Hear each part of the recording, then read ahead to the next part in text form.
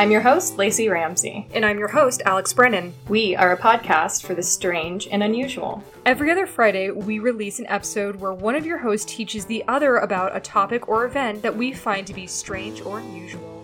On Monday, before the episode is released, we post our custom-themed cocktail recipe, so you have time to get the ingredients and drink along with us. So sit back and relax. It's time for Crackpot Cocktail Hour.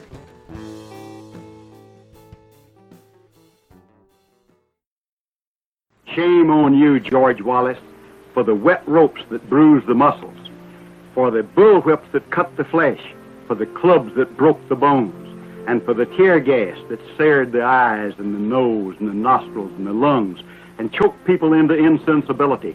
This is not the American way. 1963 is not an end, but a beginning.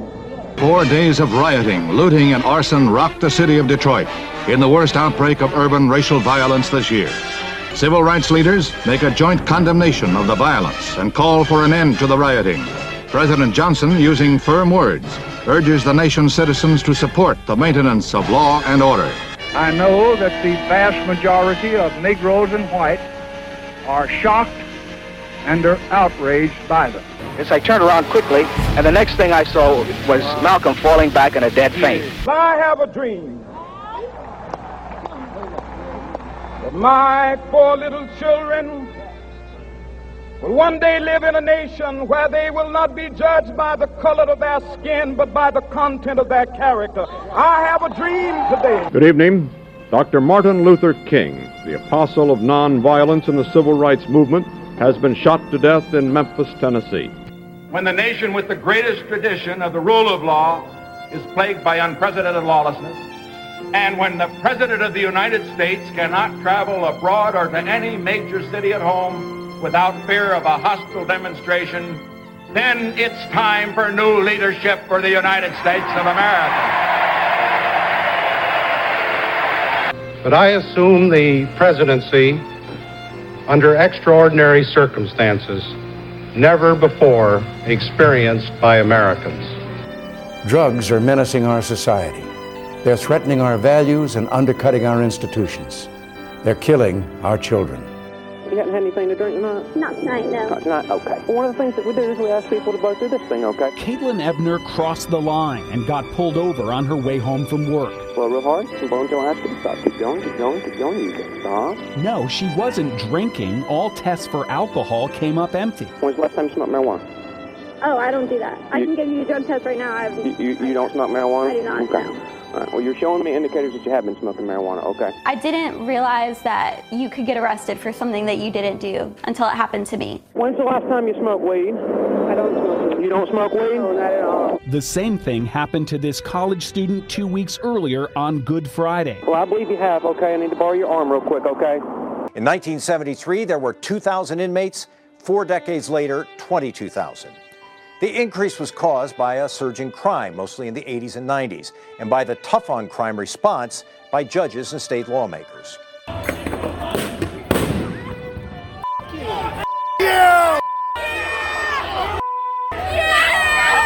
The f*** was that for? Hey, get back! Get back! Don't shoot! Don't shoot! Don't shoot! Don't shoot! Don't shoot! We go home! You go home! We go home! You go home! We go home! You go home! We go home! You go home! We go home! You go home! We go home! You go home! We go home!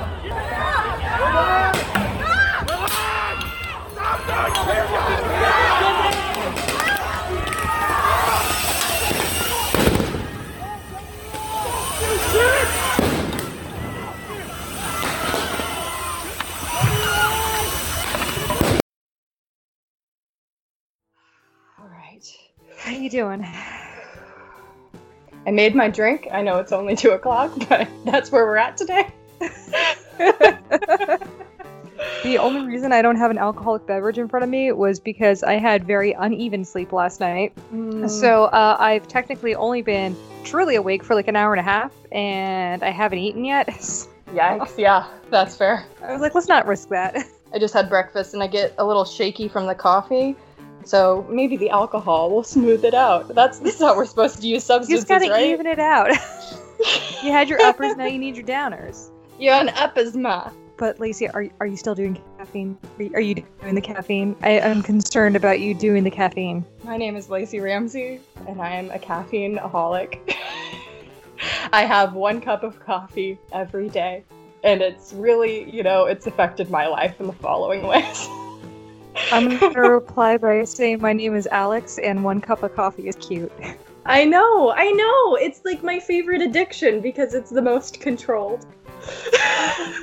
Like, of all the dangerous things I do, I think, coffee is the least dangerous. Oh, so I told I guess we should back up a little bit. The reason we are a week late is I got the Rona! Alex had the Rona! My Corona, it was shit. Yeah, I just kind of ad-libbed there. But one of the things that I promised Kendall, Lacey, and our other friends was that if I survive COVID, I would go out for a roller derby. We still need to pick my roller derby name. I told my mom about it. I watched all of our videos. Maybe we'll put it on the website at some point, and maybe people can vote on it. That would be so fun to have a poll to choose Alex's roller derby name. Well, I told my mom about it, and I was like, well, I survived COVID. I guess I gotta go out for roller derby now. And my mom was just like, please don't. You broke your back playing soccer. You already got a concussion snowboarding. You've skateboarded. You've BMX. It's like, you do every dangerous thing. Please do not throw your body into further peril. And I was like, oh, fair. Well, I made a pact with the universe that if I survive, so it's either this or I guess God will smite me. Yeah, she just outright said, just like, please don't do it. And I was like, okay, I won't do it. I promise. I would never do that. Never, fingers crossed. Yeah, I also told my mom I'd never smoke weed or get a tattoo, so I mean, it's a little bit late for a lot of things. That is very fair. Considering all the dangerous things I do, I probably shouldn't do roller derby, but I really wanted to do it for a while, and I think you guys just gave me the permission that I've been waiting for from a collective whole to go for it. Of all the people I know who would do roller derby, it's definitely you. You're number 1 on the list. It'd be fun to go see, too. All right.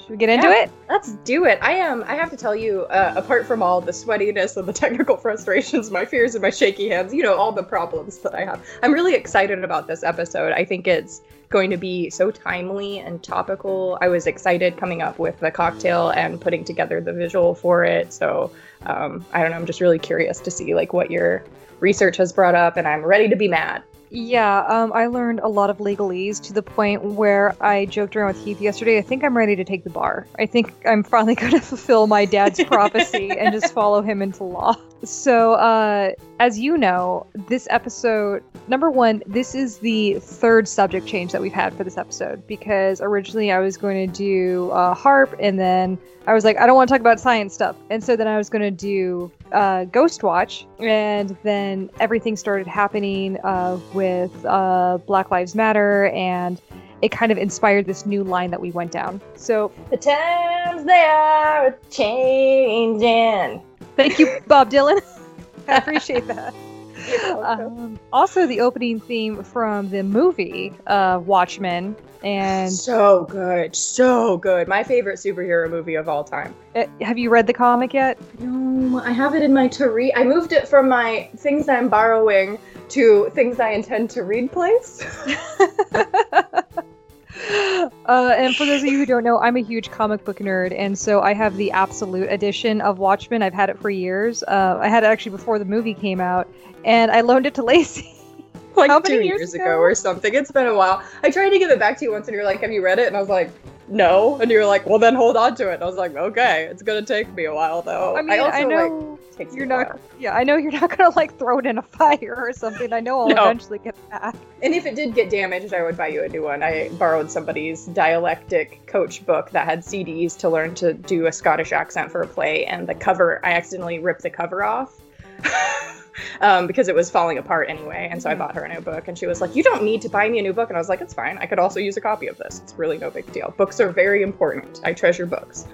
Don't worry about replacing Absolute Watchmen. That book is like $125. So is the Dialect book. That's what I'm saying. I have a Oh my strong God. commitment. I have a strong commitment to books.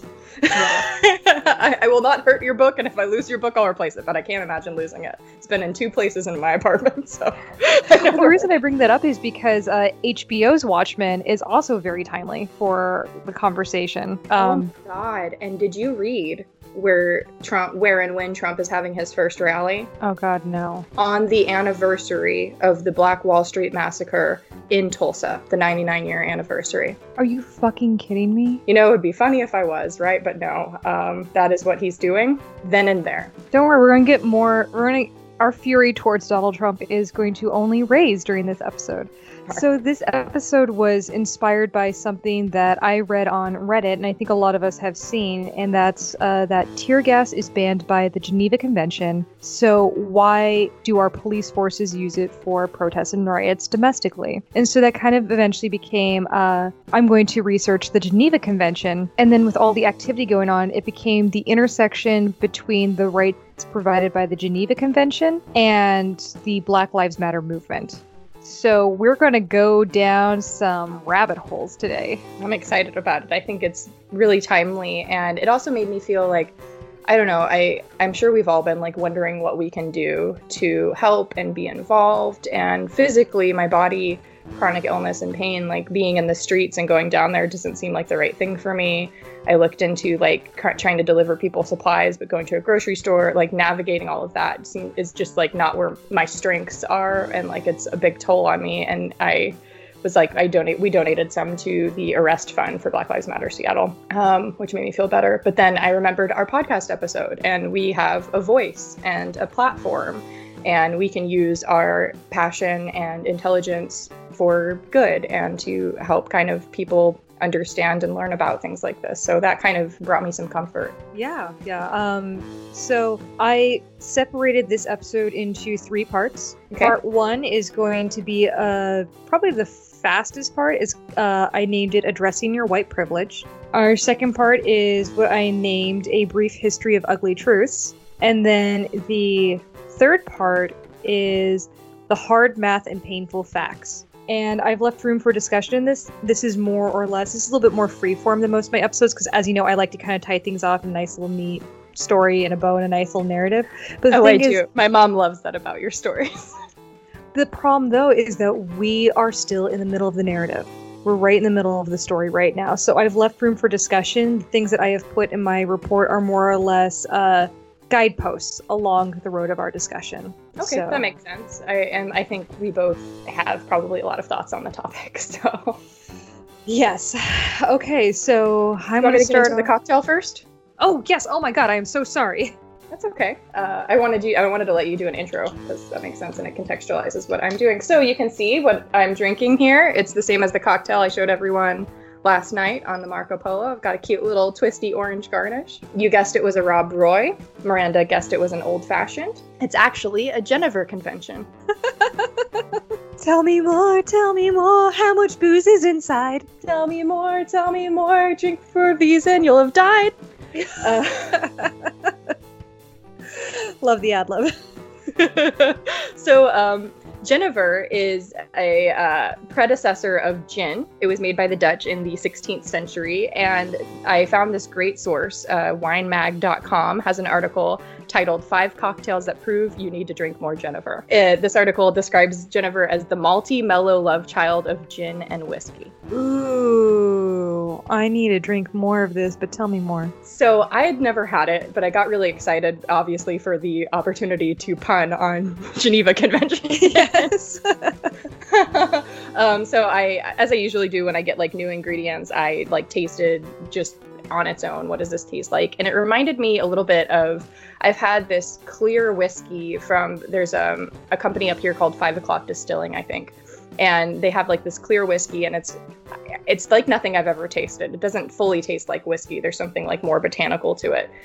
So to me, it's a little bit like that, like a more herbal kind of whiskey. It's a clear spirit. And I made, basically the Jennifer Convention is an adapted Negroni. Okay. So that's kind of the base cocktail. I've never really been into Negronis, I think because I don't like Campari. So a Negroni is usually gin, Campari, and sweet vermouth. And I like gin. I had never had sweet vermouth on its own before, so I bought some, and I really like it. It's like fruity and fun. And then instead of Campari, I used Aperol because I bought a bottle of Aperol like a year ago, and I haven't figured out what to do with it. I keep trying Aperol and everything.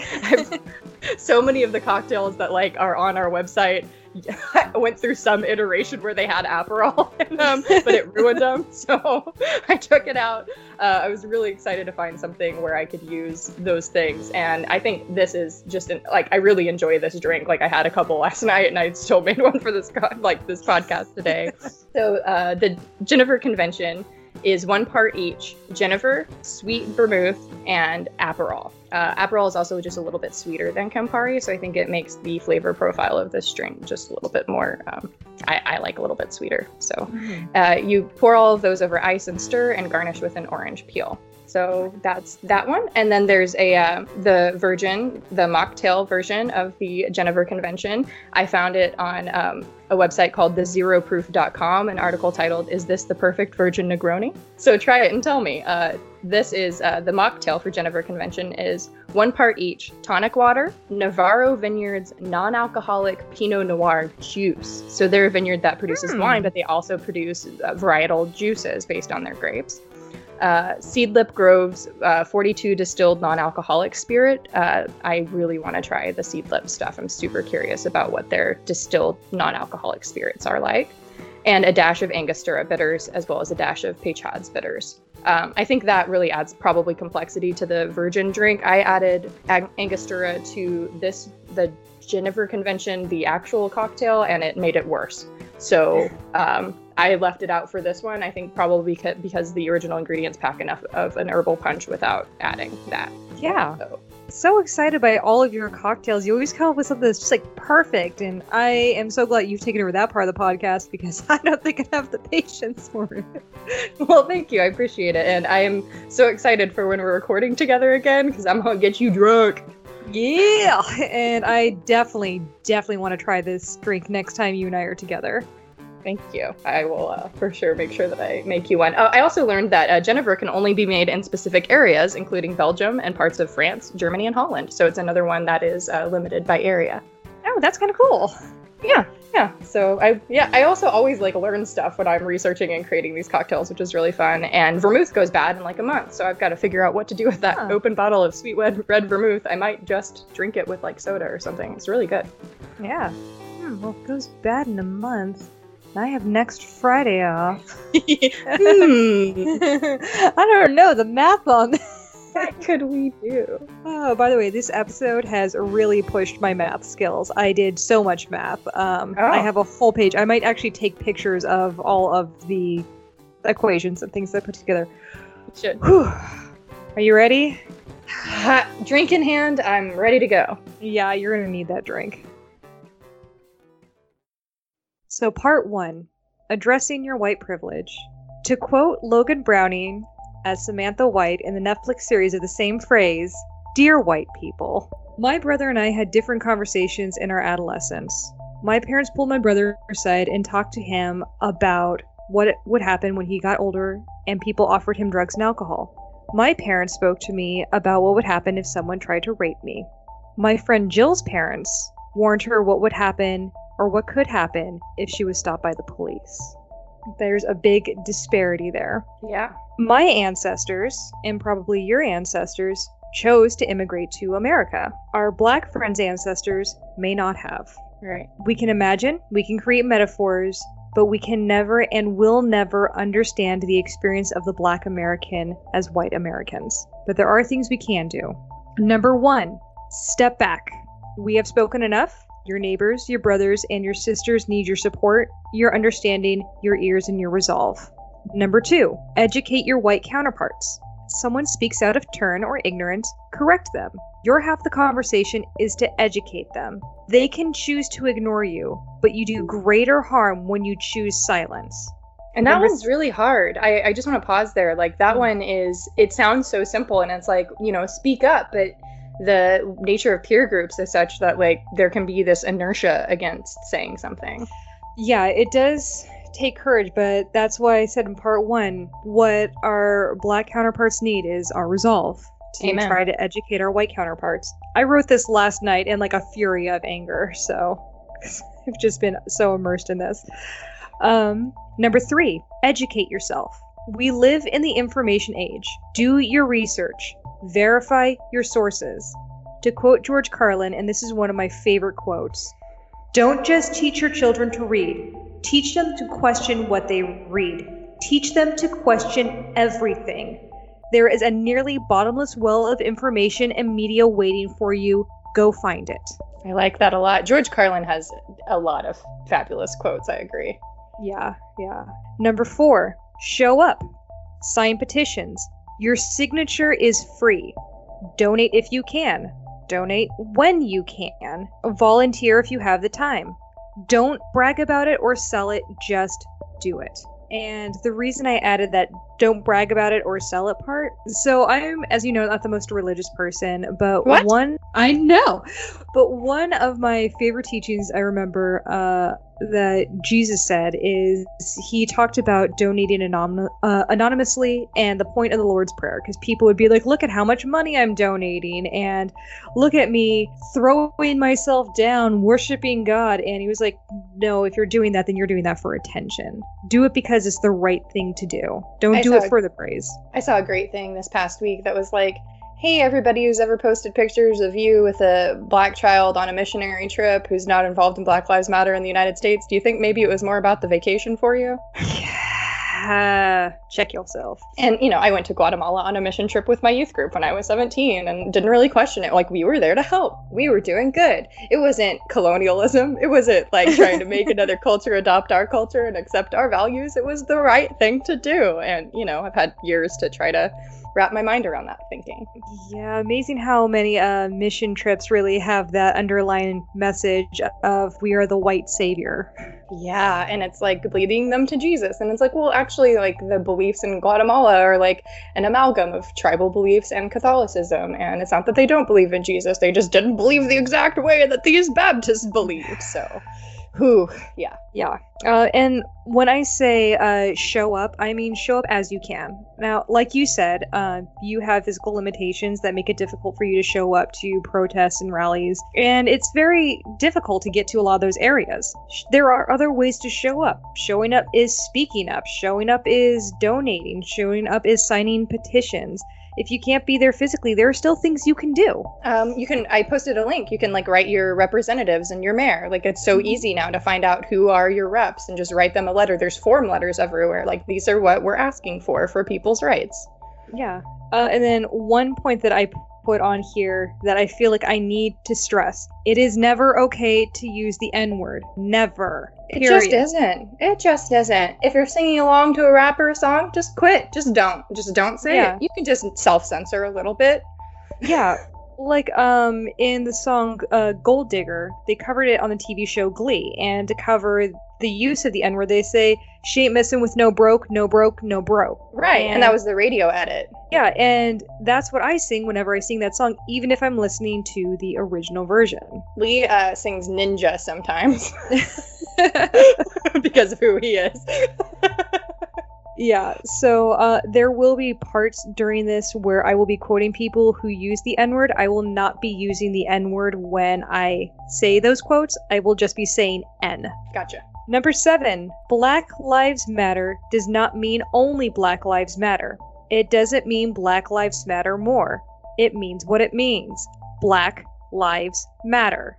I love Michael Che has a thing about that. He's like, really? That's where we're starting the negotiation? That Black Lives Matter? Like, that makes you guys mad? Where do we need to start? Black lives exist? Can we say that? I saw a good Mean Girls one where Regina George says Black Lives Matter, and Katie says all lives matter, and Regina says, so you agree? You think Black Lives Matter? I actually really like that one. It's like, that's good. And then number 8, I put embrace your discomfort. You are not a villain for being white, but you will never be a hero if you remain silent and or ignorant. Check Yes. your privilege. That is just so necessary. Like, refusing to participate because you're uncomfortable is the fucking definition of privilege. Like, you don't have to engage with the conversation, so you don't, because you don't know how to navigate it. Yeah, you are choosing not to get involved. You're choosing not to educate yourself. It's easier for you to run back to the safety of your privilege. Right, whereas people of color don't really have a choice about whether to engage in issues about how they're treated. Yeah, I think I told you that earlier this year. I was speaking to my friend Jill about this, and she, I've said repeatedly on this podcast, is one of the most amazing human beings I know. She's a high school guidance counselor.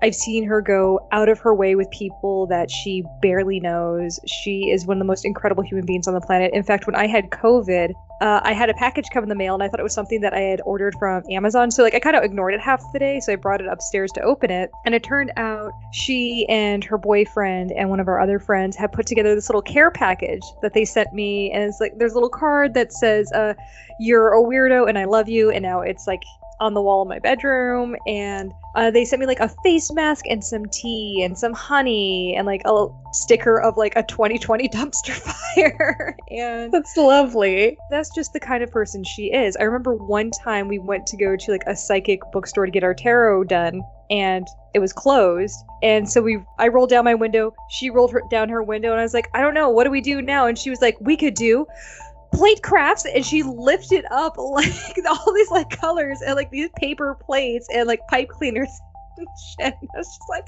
who has plate crafts ready to go in their car? Oh, I like Jill, and I've never met her. I love her so much. She was adopted, and her parents are white. And she told me about her father sitting down with her, and he had to start the conversation with, my parents didn't have to have this conversation with me. I don't really know how to have this conversation with you, but I'm going to try my best. And he told her, this is what could happen when you're walking home. This is what could happen when you're pulled over. And this is what I consider one of the most amazing human beings on the planet. And when she told me this story, it's I never even thought that your parents would have this conversation with you. Your grandmother was my daycare provider. We went to school together. I felt like we had a lot of the same opportunities, but these little separations of experience were things that I just never saw or knew about. And we've been friends since we were infants. Wow. Yeah, and that's the nature of privilege, is that it's invisible when you have it. You don't notice it when you have it. Yeah. So, and I understand, I'm a white girl. We joke that I am glow in the dark white. Yeah, we both moved up here because we're vampires and blend in better, right? Yeah. I mean, I'm a white girl who came from a well-off family.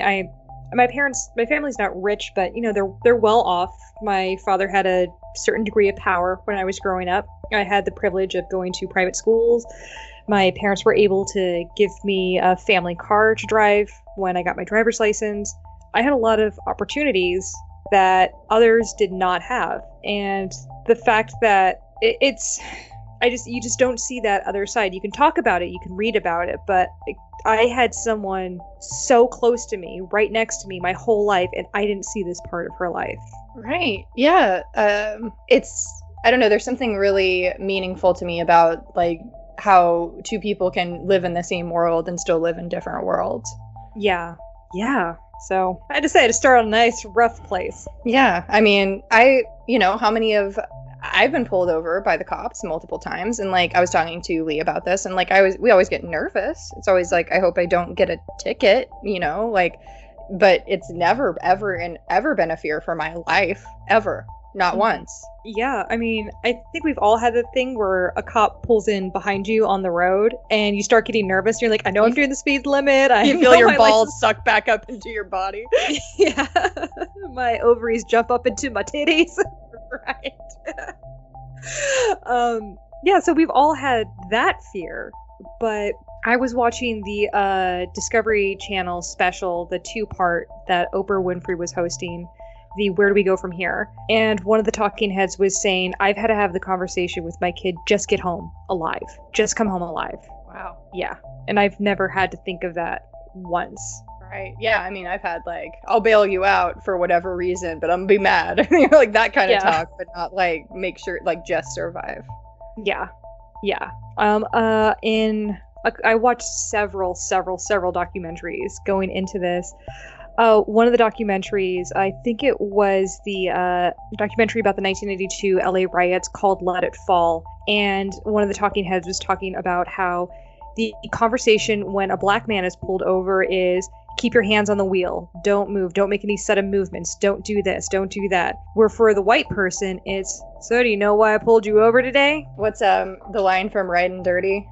'Cause I'm young and I'm black and my hat's real low. Do I look like a mind reader, sir? I don't know. So we're going to start with a brief history of ugly truths. I didn't put every incident and every ugly truth in here just because there are so many, but there are even extra ones that I wrote down that we can talk about as we go through this. Okay. Thank you for I know you always research well and it's not like the exception, it's just like the rule, but watching documentaries and getting prepared, I know it's time and emotions. Yeah, but like I said, I want to know what I'm talking about. I want to know what's happening. So we're going to start with April 1864. Okay. The Senate passed the 13th Amendment. This was before the Civil War officially ended, and the Emancipation Proclamation. It wasn't until January of 1865, on January 31st, that the motion was approved by the House of Representatives, ending nearly 200 years of systemic slavery. I almost said racism. No, racism was not ended. That systemic racism still going. Yeah, ending nearly 200 years of systemic slavery in North American territories later identified as the United States. I put that specifically in there because the United States obviously wasn't 200 years old at the time, but there was British backed and started slavery practices beginning in the Americas before the United States was founded as a country. That's good to know. I guess that makes sense from a timeline perspective. I think there's also a social justice piece of recognizing that we're on Native American land and that the country that became known as America wasn't always, and there were people here when we got here, and et cetera, et cetera. Yeah, and actually to that same point, if you obviously know the play The Crucible, which has to do... I played Abigail Williams in high school. Oh my fucking God, that's amazing. Which is obviously about it's a fictionalized tale of the Salem witch trials, and in it, Tituba is a black slave who was bred in Barbados. Mm-hmm. In actuality, Tituba, the real one, was a Native American. Oh, really? Yeah. So that's another thing that I think is strange that it's been lost to history is...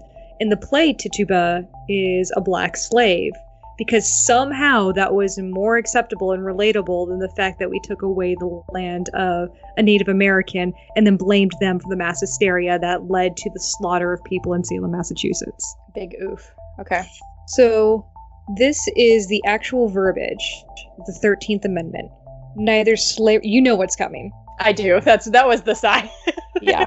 Neither slavery nor involuntary servitude, except as punishment for a crime whereof the party shall have been duly convicted, shall exist within the United States or any place subject to their jurisdiction.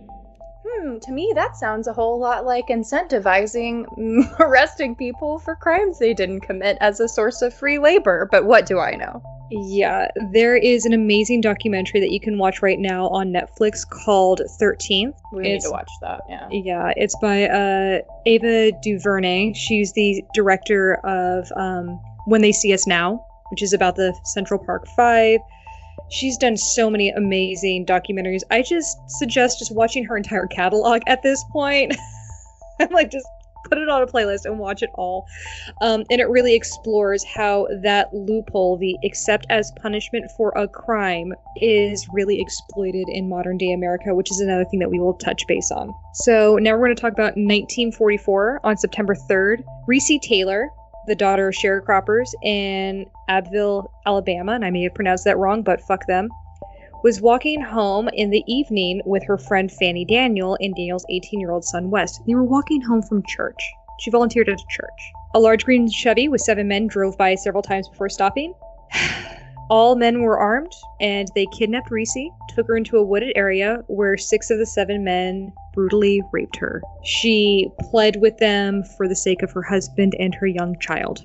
Actually, her granddaughter Joyce is actually now an activist. Oh, wow. Fanny, Daniel, her friend, and her son West went to the police department as soon as Reese was kidnapped to report the kidnapping. While with the report out, Reese left the wooded area, beaten, naked, made it to the police station. She could not identify her attackers, but she was able to describe the car, which they found belonged to an 18-year-old Hugo Wilson. When they called Wilson in with his father, Wilson admitted that him and his friends picked up Reese, and he admitted that they had sex with her, but claimed that they did it for money. So in the end, he's like, yeah, let's call her a sex worker, and that's not still illegal. So they said that they had sex with her consensually for money. Regardless, they ended up going to trial because Reese continued to speak about it. At this time, the NAACP, which was still in its early years, sent a representative to go investigate.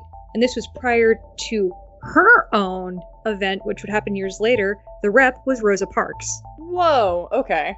Yeah.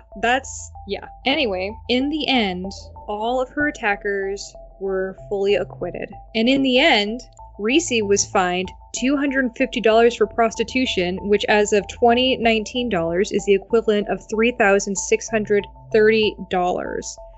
Fuck that. All 3 witnesses to Reese's account who saw her kidnapping were black, and it's believed that's the reason why their testimony was dismissed. I read a recent case recently about something very similar, and the medical reports showed that there was absolutely no way the sex could have been consensual, and it was still dismissed as not a crime. Yeah.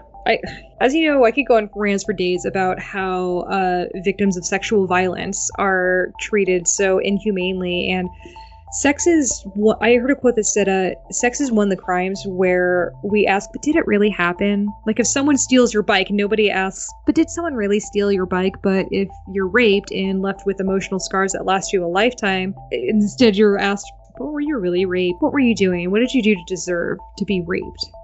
Right. And that's because most people in power don't live in a society that reinforces stealing bikes, but do live in a society that reinforces women's bodies as property of men. Yeah. There is a documentary that's actually currently available on Hulu called The Rape of Reese Taylor. It's a very hard watch, but very good one. In it, this is a direct quote from Reese herself. Many ladies got raped. The people there, they seemed like they wasn't concerned about what happened to me, and they didn't try to do nothing about it. I can't help but tell the truth of what happened to me. And here's the thing. She says here, many ladies got raped. Almost like this is a daily thing. She just wasn't quiet about it because she was almost like, obviously this happened. Are you fucking kidding me? This obviously happened. She probably didn't say fuck. She was much classier than that. But right. I'm angry. So, that's just event 1. This one you're also familiar with. In 1955, on August 28th, while in Money, Mississippi, Emmett Till was accused of offending, and I hate that they put offending in all descriptions, offending/whistling at Carol Bryant while at Bryant's grocery. He was often described as jovial, joking around to the point where his cousins even said it was sometimes hard to tell when he was being serious because he was always joking. He and his cousin Curtis Jones had skipped church, and Curtis Jones stopped outside the grocery store so he could go play checkers with friends, and he left Till with his other cousin, Simeon Wright. One thing that I actually found out about this that a lot of people don't touch on, this was obviously Jim Crow South. His cousin Curtis worked as a sharecropper, and the grocery store was on the sharecropper land. Gotcha. So this is out in the field, a lot of sharecroppers around, and Curtis just wants to play with his friends, like while they're on break. Apparently, Emmett Till had a stutter. He had trouble pronouncing his B's, and he would often whistle to alleviate this. My younger brother had a lisp growing up because of a tongue thrust, and one of the things that he was recommended to do was to whistle and to drink milkshakes to help strengthen those muscles in his mouth. Interesting. So this, I can actually verify, is a long-held practice. It's believed that he was whistling while she was stalking the gum because or stocking the candy because he wanted to order bubble gum. When he whistled, if he did whistle, it likely was louder than he expected. It wasn't a wee woo wolf type whistle. It was just a loud whistle. Once Carol Bryant reacted and Wright saw, the two boys fled the store. They immediately told their cousin Curtis Jones, and Curtis Jones told them to run home. He said, just get out of here because you don't know how white people are going to react around here. God. Few days later, Carol's husband, Roy Bryant, who ran the store, and his half-brother, J.W. Millam, kidnapped Emmett Till, and they beat him, mutilated him, and shot him in the head before dumping his body in the Tallahatchie River. He was found 3 days later. His mother elected to have an open casket funeral so people could see what they did to her son. I know you've seen the pictures. I'm debating whether or not I will put them on the website. I haven't seen the pictures. I'm one of those people who avoids pictures and stuff like that because I get them seared into my brain, and I will be trying to fall asleep, and I will be like, hey, remember this really horrible thing that you saw once? Okay, I may or may not put it on the website. I probably won't, but the photos that I have collected so far of all the victims that I will be listing today, I tried to find pictures of them smiling. The reason I specifically did that is I think it's more humanizing when you see someone in a genuine happy moment. I think when you see someone with just a deadpan face, it's too easy to be like, oh, well, I could see how they could be a bad guy, or they're so serious here, and it almost takes away that part of humanity where I think the smiling brings back the humanity. I agree. So that's why I elected to do that. At the trial, because the two men were arrested for murder, at the trial, Carol Bryant claimed that Emmett grabbed her arm and said, "How about a date, baby?" He allegedly followed her to the counter then and said, "What's the matter, baby? Can you take it?" as he grabbed her by the waist. He then said, "You needn't be afraid of me, baby," and then said what she said was an unrepeatable word, and I can't find out what that word was. And then allegedly he said, "I've been with white women before." Both men were... I just don't believe any of this. Even like, if what he is the did say- likelihood? Well, even if he did say this, then he's a kid being a little fucking shit. He does not deserve to be murdered. Obviously, but like it just sounds very like what I mean. That's even if it happened. And here's the thing: both men were fully acquitted. And in an interview in 2008, Carol Bryant admitted that she falsified her entire statement at the trial. He never said those things. He never did those things. It was all bullshit. And yeah, agreed. Even if he did, even if he like harassed her and touched her without her consent, obviously don't be doing that. But like, do you just die? Is the punishment for like that death just immediate? Yeah. It seems this is a kid. This is a kid, and she admitted she made it up. And she admitted she made it up. And here's one of the things go on. Here's one of the things that also broke my heart. So I was also reading that the jury voted 3 times before fully acquitting the brothers. There was only one juror who was the holdout. 2 times he voted to convict them. And it was on the 3rd vote, he was pressured into voting to acquit the 2 men. Wow. By the other people. I just really hate these people and would like to convict. Like, good God. And she admitted it. She admitted she made it up. And so this next point is going to seem a little bit irrelevant at first, but I really want to show the juxtaposition. So, in 1960, on July 11th, my favorite book of all time, To Kill a Mockingbird by Lee Harper, was published. Harper Lee. Yeah, Harper Lee. Sorry. By Harper Lee was published. It follows the fictional story in Macomb, Alabama from 1933 to 1955. It is told from the childhood point of view of Jean Louise Finch, also known as Scout, as her nickname is by her father, as her father Atticus is defending a local black man named Tom Robinson who's been accused of sexually assaulting a woman. During the story, Scout gets into fights at school as people in her southern Alabama community turn against her father. She witnesses a lynch mob showing up to the jailhouse, wanting to murder Tom Robinson. And at the trial, at one of the climaxes, so the alleged quote, victim is Miella Ewell, and she claims that Tom Robinson came into her house and raped her. Through the trial, Atticus, using very clear physical evidence and testimony, is able to prove that Mayella actually assaulted Tom. She lured him into the house, asking him to chop up a bureau for her, at which point in time, she sexually accosted him and tried to force herself on him. When he was trying to pull away, her abusive father, Bob Ewell, came home, and Tom fled in fear, and he beat Ewella. One of the big things that was pointed out is that as Tom is demonstrating how he chopped up the bureau, he demonstrates very clearly that he is dominantly right-handed, while Bob Ewell is left-handed, and all the damage is to the right side of Mayella's face. Which is if you had been left-handed and swinging, not right-handed. Exactly.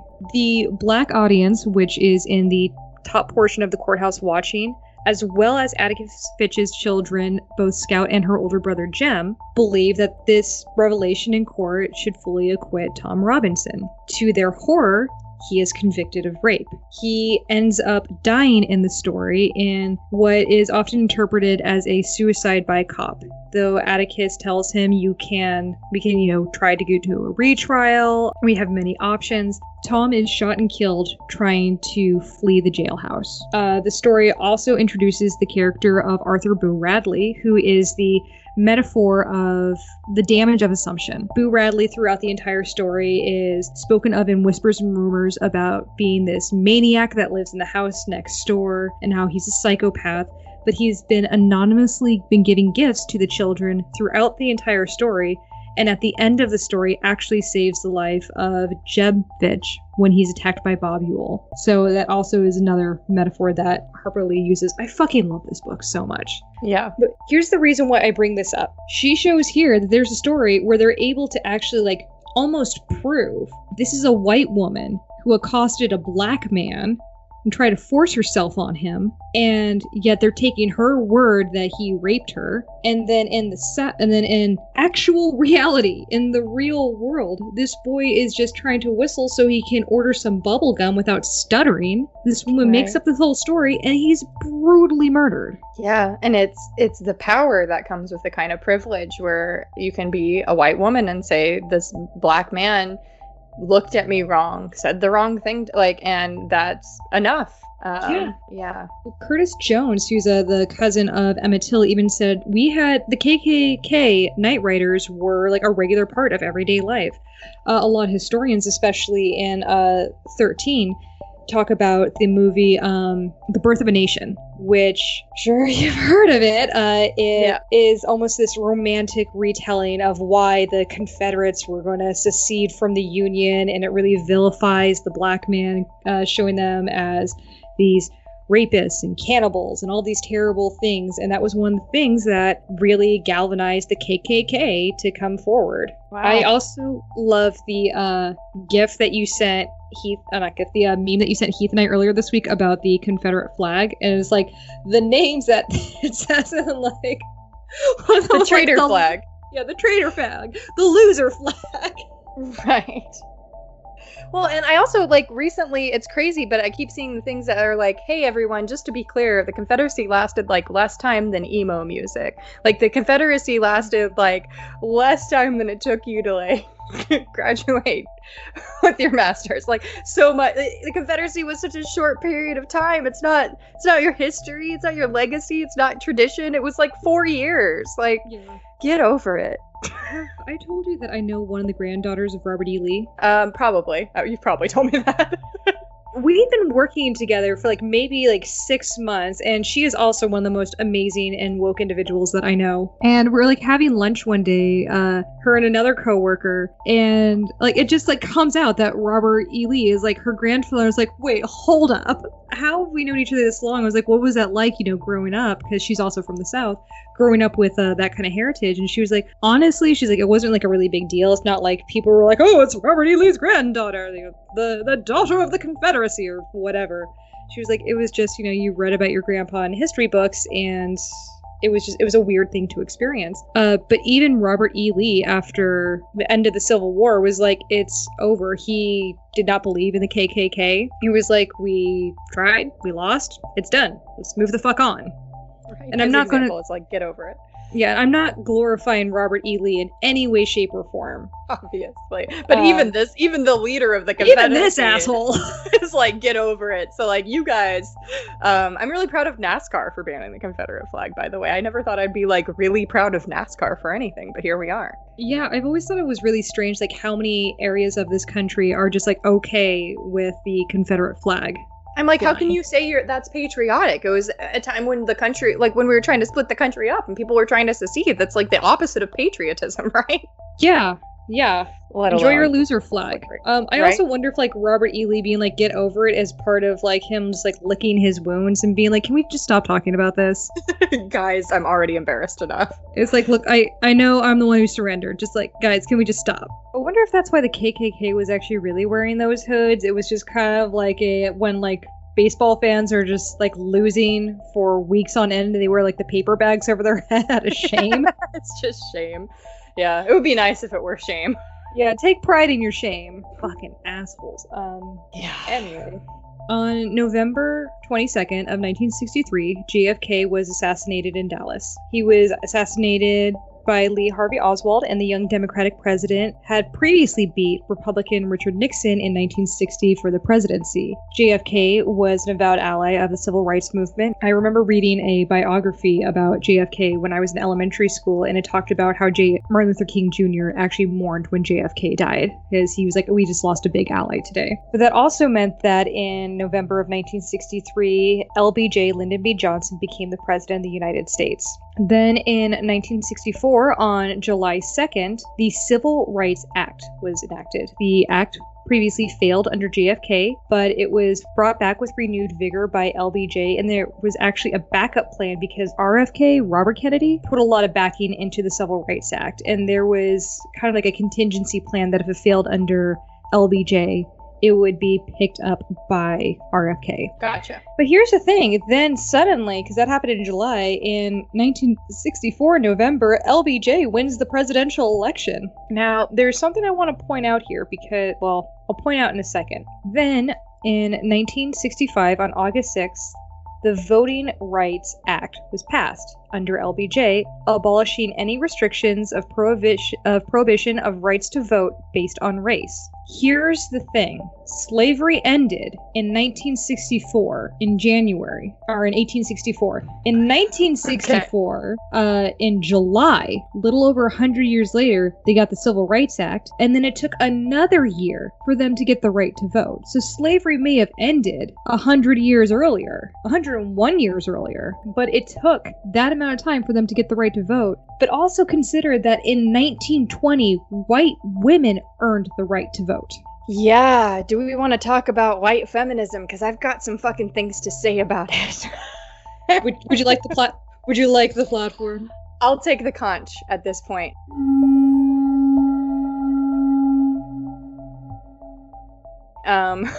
Yeah, so white feminism, the 1920s suffragette movement, it's such a missed fucking opportunity. It's such a, like, white women were like, well, women deserve rights, right? And then we were like, yeah, women deserve rights. Let's look around at each other. Oh, all of us white women, we definitely deserve rights. And women of color were like, we deserve rights too, right? And we're like, sure, but like later. Because like we're focusing on women right now, and that means white women. And if we focus on women and race, then it's too many things for us to focus on. And it's just like going to dilute our message, and then like we won't win people over. So if we just have this incremental progress of white women get to vote, then like we assure you, like, we'll give a shit about your rights at some point too. Like, you just have to wait your turn, or at least that's my interpretation. Yeah, it's kind of like we're just going to say one step at a time, as in we get the first step. And then we'll get to your step later. Yes. There's a great documentary right now on Netflix called She's Beautiful When She's Angry. And it's about the rise of feminism in the 1960s and 70s. And it really explores, like everything from like bra burning to everything. But it does talk about the separation of white women's rights to black women's rights to even LGBTQ women's rights, and how like there were entire parts of the movement that were being ignored because they're like, we need to put like the best foot forward, and the best foot forward is like rich cisgendered white women. So, but that isn't every fucking woman. And it's something that plagues feminism today too. It's like choice feminism, where it's like, as long as we all have choices, and it's like, well, we don't is the thing. Like structurally, like the inequalities exist to where people don't, like, not everyone actually does have these choices that you're so excited about. So yeah. So yeah, that's why I put in the right to vote, because it's like, it's just, are you fucking kidding me? It took us this long to give all Black Americans the right to vote. And even then, like, as we've seen in Georgia this past week, even then, there are things that are being systematically done to suppress the Black vote, and we'll also get into that too. And we're trying to not have mail-in voting, and I'm like, why? If you can mail me my driver's license. Right. Like, some states just do it, and it's fine. You don't have to take a day off of work. It's also discriminatory for wage-based earners, because then you have to ask a day off of work and miss out on a day's pay or use PTO or a sick day. Like, it's a whole thing. Yeah. Oh, I have a whole rant on this too. Okay. But we'll get to a lot of it. Okay, so then in 1970, Richard Nixon wins the presidential election. Things are about to get real. Also, I should actually touch base on some really big milestones that we did not discuss. But we are not ignoring. We're just talking about the timeline of systematic oppression. So, give me my numbers. Okay, so on February 21st of 1965, Malcolm X was executed in New York. He was assassinated. This pisses me off. It was blamed on other Islamics for his death. They were pretty much sold it as the blacks eating the blacks. It was said that Elijah Muhammad, who was the former Islamic leader that he is passed away now, but he died as the leader. It said that he ordered the death of Malcolm X, which has been disputed repeatedly by higher members of that movement. Yeah, I feel like if we know anything about COINTELPRO, it was probably the United States government, but... Yeah, and in the Netflix documentary, which is a series called The Assassination of Malcolm X, they talk about how there were pretty much, the police looked like they knew what was going to happen that day. Like almost everything was orchestrated to know like who's going to do what, who's going to be where. And then on April 4th of 1968, Martin Luther King Jr. was assassinated in Memphis. The official record says that James Earl Ray was his executioner. Ray died in prison from kidney failure. The rumored true assassin was Lloyd Jowers, who claims that he worked with the FBI, the government, and the mafia to orchestrate the execution of MLK Jr. And in fact, there have been former informants of the FBI and the federal government who say they believe this theory, but all FBI files on the assassination of MLK Jr. are still sealed until 2027. That's interesting. That makes sense, but I think we can extrapolate from the files that aren't sealed about like the Black Panthers and the way that the FBI handled that. They tried to use different race groups to create division in the United States and to fracture and to keep people from uniting. Yeah, the things that we've learned from all the documents and the tapes that Richard Nixon held onto are terrifying. Even the things that J. Edgar Hoover that survived, because his secretary tried to destroy everything after his death, but there were things that were missed. Nixon got his hands on a lot of those. So in 1970, Nixon wins the election, and there's this terrible but very interesting bit of information that comes from Nixon advisor John Ehrlichman. He explains that at the time, the biggest opponents to Richard Nixon was the civil rights movement and anti-Vietnam protesters. This is an actual quote that they actually have it shown in the documentary 13. And what he says is, "But by getting the public to associate hippies with marijuana and blacks with heroin, and then criminalizing both heavily, we could disrupt those communities." He talks about, raiding their places, arresting their leaders. He then further says, "Did we know we were lying about those drugs? Of course we did."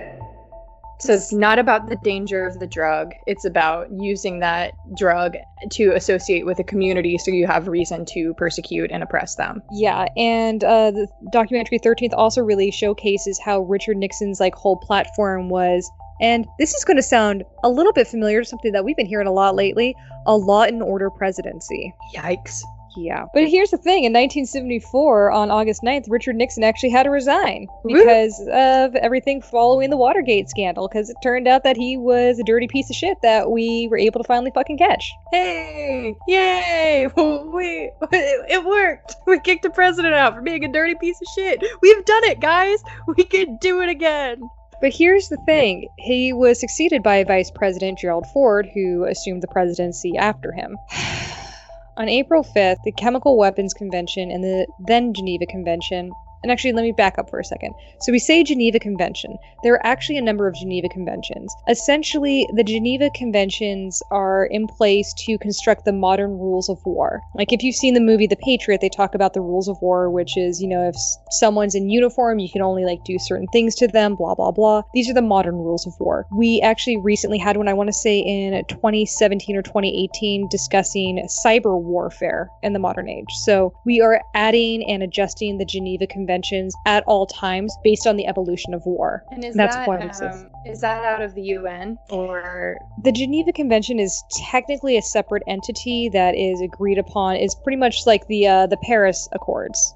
Okay. It's not necessarily governed by the UN, but it's signed upon as an agreement by multiple countries. The US being one of those countries. Of course, we pulled out of the Accords because we're fucking assholes. Anyway. April 5th, 1975, the Chemical Weapons Convention and the Geneva Convention states that tear gas is banned for use against enemy combatants in war as it classifies as a chemical weapon. Gerald Ford, however, successfully argued for an exception to the ruling, arguing for its use as a non-lethal option for rioting prisoners of war. This allowed a loophole in the Geneva Convention and allowed extended measures allotted to the United States regarding the use of tear gas through the Chemical Weapons Convention as a non-lethal means for local riots and protesters. So it was intended only for prisoners of war, but because it was made an exception, that exception got extrapolated to many more situations. Yeah, so the Geneva Convention said that we can only use it for prisoners of war, and then the Chemical Weapons Convention allowed the addendum that we can use it on rioting populaces. But for riots, not protests, riots. Big difference there. I don't know what the difference is. It's hard for me to tell. If a cop is trying to protect you at a protest and the cop breaks a window, maybe that's now a riot. It's all very fuzzy to me. Maybe if a cop pushes over a 75-year-old man and causes him to bleed out of his ear, that's a riot. Or is it just a peaceful protest? Anyway, so I read through all the addendums because that's just who I am as a person. And this is what I have extrapolated, and it really hurts my soul. The use of tear gas is always banned in times of war, but can be used as a non-lethal alternative for domestic riots. In the event of an antebellum, which means pretty much the prelude to a war, a civil war, or a civil unrest, tear gas can be deployed on U.S. soil with executive approval. So as long as we think it's a threat to the existing social order, basically? So anytime, really? And let's break that down even more. So the belief is, that our Constitution should be able to protect us from an unjust government. So the reason they put in this addendum is because it was like, well, they have rights in their own country that if their government is corrupt or wrong, that they have the right to overthrow that government. So your own constitution, your own national law should protect you. That being said, the UN often recognizes the elected presidency of the United States as the official presidency. So let's say hypothetically, this broke into a civil war tomorrow. That's worst case scenario. Highly doubt it will happen. But let's say we broke into a civil war tomorrow. That means that technically the powers that be is the executive office. And we could be classified, if we were against that executive office, as violent instigators and rioters. Therefore, even if we are firing shots back and forth and it's technically a civil war, they would still be allowed to deploy tear gas as long as the president okays it. So we don't have the power to overthrow a tyrannical government? No. that Because- government has the power to quash our resistance. Yeah, and it's essentially the UN saying it's like you guys should like sort out your own shit enough to like so you don't abuse this, except for we never sorted out our shit enough to not abuse it. Yeah, and here we are. So that was one of the terrifying truths that I learned. Whew, now we're gonna get worse. I know. In 1980, Ronald Reagan was elected the 40th President of the United States. Expands on Nixon's war on crime and creates the war on drugs. Over the next several decades, droves of Americans are arrested for possession. So, we're also going to break down another thing. Around the time of the Civil Rights Movement, the baby boomers' babies, they're starting to grow up. They are becoming adolescents and adults, and there's suddenly a big surge on the populace. Therefore, crime rates rise. More people means more crimes. Proportions may remain the same, but the totals are just going to increase. So for a government that's disagreeing with the civil rights movement, it's very easy to say, well, you see, we're giving black people rights, and now we're getting all these riots, and all this crime is increasing. So then you say, we're going to go after the crime because now we've implied that it's all the black people doing it, and we're claiming that they're doing all these drugs, so now we're going to arrest all the black people. There's also a documentary I highly recommend, which is available for free on Amazon Prime right now, called How to Make Money on the War on Drugs. It was actually Heath, my husband, that cued me into it. His friend Miles told him about it when it was playing in a local theater and asked him to attend it with him, and Heath came home. I've never seen him so angry in his life. Some of the things I like woke Heath. Yeah, I love woke Heath. But one of the things that they point out is, let's say I'm a part of a DAA raid team, and I think you, Lacey, are a drug dealer. So I'm raiding your house. While I'm there, if you just happen to have like a 20 laying around, I can confiscate that 20. And that money... Yeah, there's a term. I don't remember the name of the term, but I can take that money, and now that is part of my budget. So anything they find laying around. And one of the things that the documentary shows is there's actually a guy who intentionally sets up trap houses where he will put up cameras and then call in for police raids, and you see like cops just like throwing around like little baggies of things. Now, I do want to say, I do understand the argument of not all cops, more than enough cops. More than too many cops. And it doesn't matter, because if it's the cops who are in power who are doing the wrong thing, then it doesn't matter how many good cops coming up into the academy and brand new people. Like, they're going to be indoctrinated into the same system of people abusing their power and people planting drugs on other people and seizing property for no reason. So, like, even if there are a good amount of good cops, they'll have that beaten out of them. Yeah. And then here, continuing on the same line of war on drugs and Reagan and his policies, this was a recording that was taken off the record from his campaign advisor, Lee Atwater. And you can actually hear this whole recording in the documentary 13th. And he says, in other words, you start out, and now y'all aren't quoting me. It's all right. You start out in 1954 by saying nigger, nigger, nigger. By 1968, you can't say nigger. That hurts your backfire. So you say stuff like force busing, states' rights, and all that stuff. And you're getting so abstract now, you're talking about cutting taxes, and all of these things you're talking about are totally economic things, and the byproduct of them is blacks get hurt worse than whites. Wow. That, it really brings me back to the Civil War, like using economic reasons and getting people invested in the money side of things and the abstract side of things, and that it's our culture and lifestyle and not like, well, it's slavery though. Like, yeah. And then another thing 13th points out is that then in 1994, the first of the 3 strikes law is enacted into law, meaning for your third felonious crime, you could have a lifelong incarceration. So it's what they call, 3 strikes and you're out. Here's the thing, a lot of drug possession is considered felonious. Yeah. So now we're going to get into part 3. Hard math and painful facts, and then we can just have a breakdown discussion and talk about whatever you want while we sob angrily. So there's a quote by Barack Obama on July 14th, 2015 that said the United States makes up 5% of the world's population and 25% of the world's global prison population. So I actually did a fact check on that, and I actually did the math. I actually downloaded and went through the full reports by the Bureau of Justice for the most recent up up-to-date prison statistics and findings in the United States of America. I used the actual numbers. I did the actual math, went through the actual Excel spreadsheets, and I can show my fucking work. Some quality research right there. So if anyone challenges me on this, come fucking at me, bro. I like it. And we, as always, we post all of our sources, links to everything on our website under each particular episode. So you can go there and check out all the links for yourself. Dude, this might end up being like its own page of the website, all my references. Okay, so the United States makes up 4.3 approximately of the global population. This is actually as of yesterday's census information.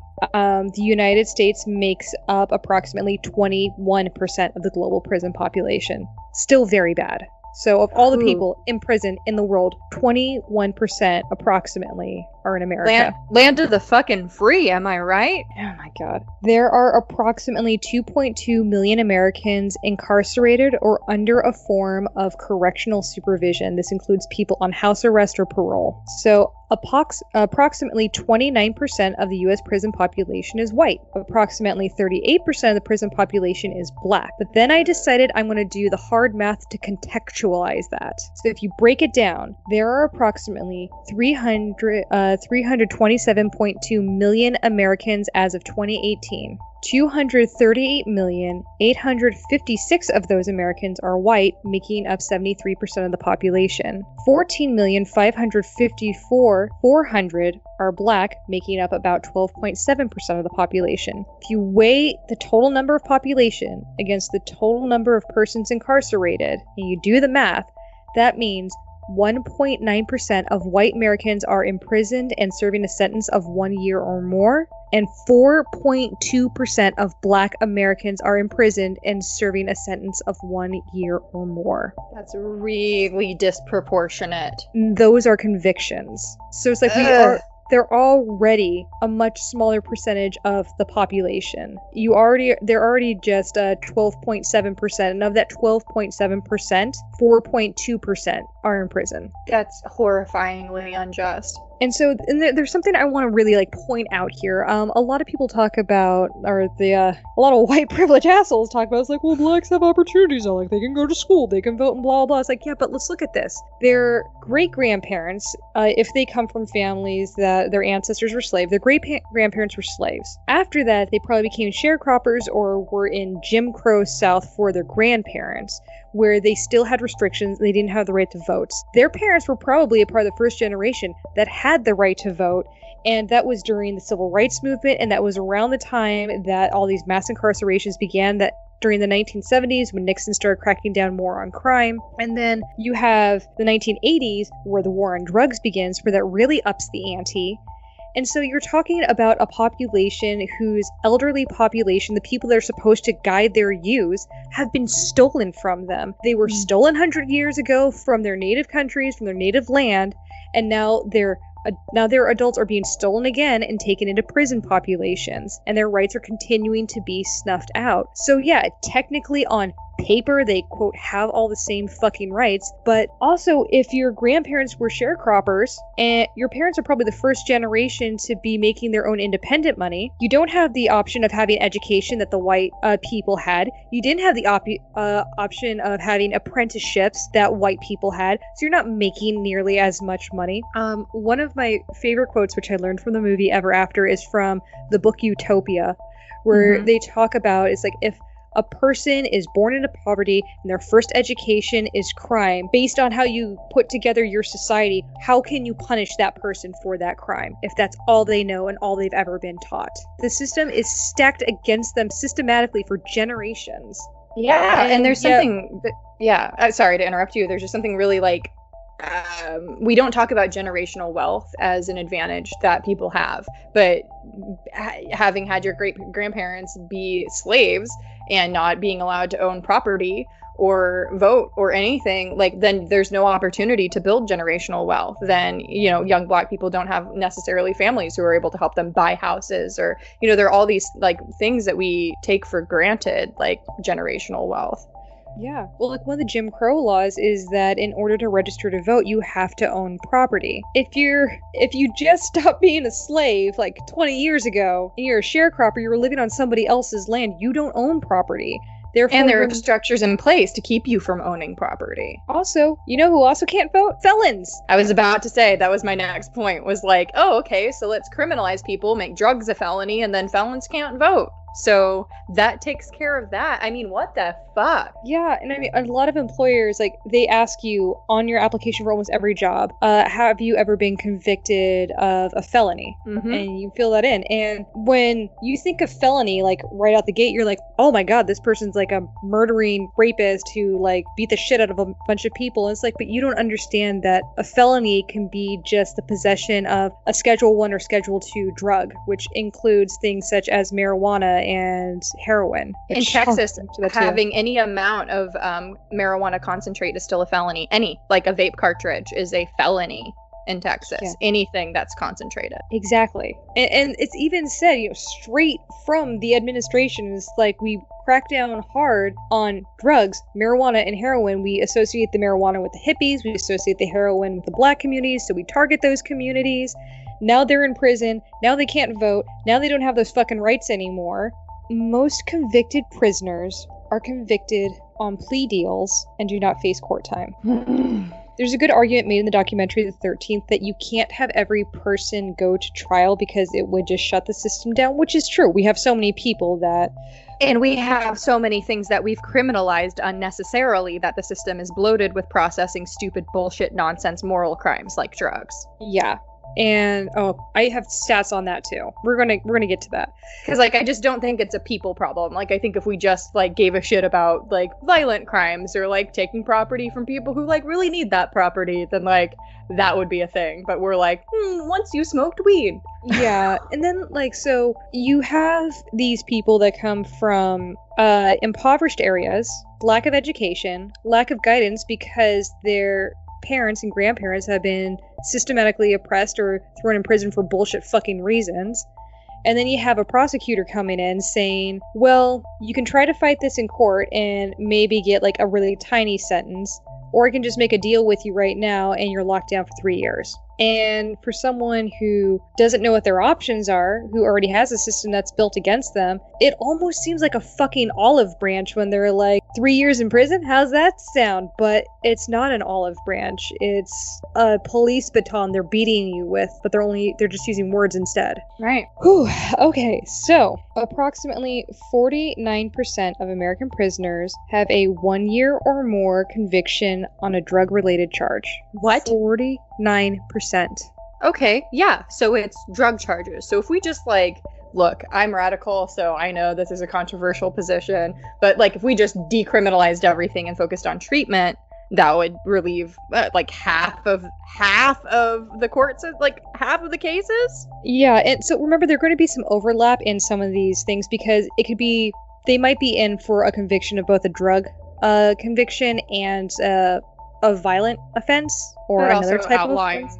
Outlawing drugs means that you're more likely to get into violence obtaining or selling drugs, right? Yeah. But yeah, I understand what you're saying. So remember that 49%. Approximately 40% of American prisoners have a 1 year or more conviction classified as a public order.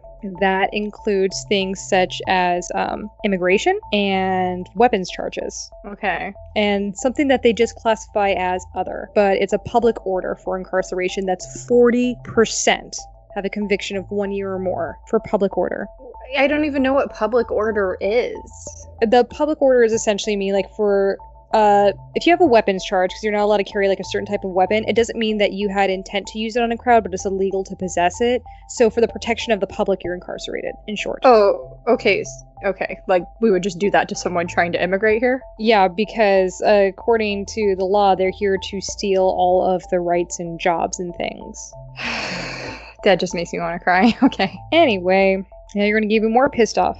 Approximately 16%, only 16% of American prisoners have a conviction of 1 year or more for a violent crime, including assaults, murder, and sex crimes. Which is, I would argue, what we should be focusing much more on. Like, sure, theft is a thing, but like hurting people, right? Yeah, it's like when 16% is like the worst of the worst, but what are we doing locking up all these other people for exactly petty shit?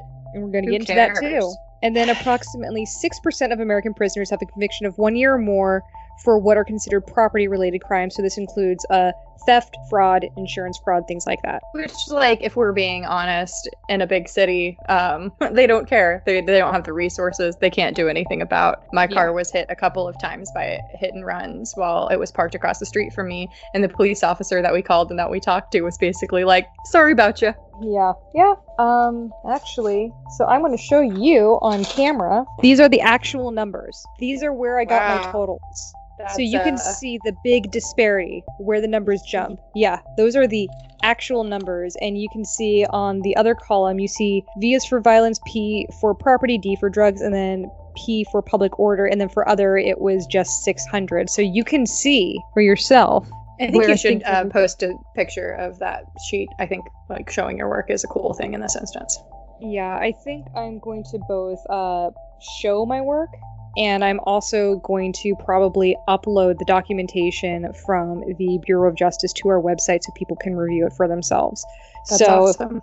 If people feel like I'm just making up these numbers, I'm going to call. I'm going to go ahead and show you. I'm going to show you my cards. Whew, okay, so the DEA classifies a Schedule 1 drug, and now remember, schedule drugs are on what I like to call the DEFCON system. So the lower the number, the worse it is. Like DEFCON 1 is the worst, DEFCON 5 means that you're actually safe. Oh yeah, this is a schedule where marijuana and heroin are, like heroin I think is actually safer than marijuana because you can use opiate derivatives for medicine, but marijuana is not recognized as having any medical use. The DEA classifies Schedule 1 drugs, the highest level and felonious to possess, as heroin. So it's actually a Schedule 1 now. Heroin. Oh, good. LSD, marijuana, ecstasy, and peyote. I would like to know who's ever died of an overdose of marijuana or LSD or peyote, because that to me seems relevant. I mean, I would say like the most inhalation damage from marijuana has to come from just that inhalation, but we allow cigarettes. And there's actual medicinal purposes to the ingredients in marijuana where there are actually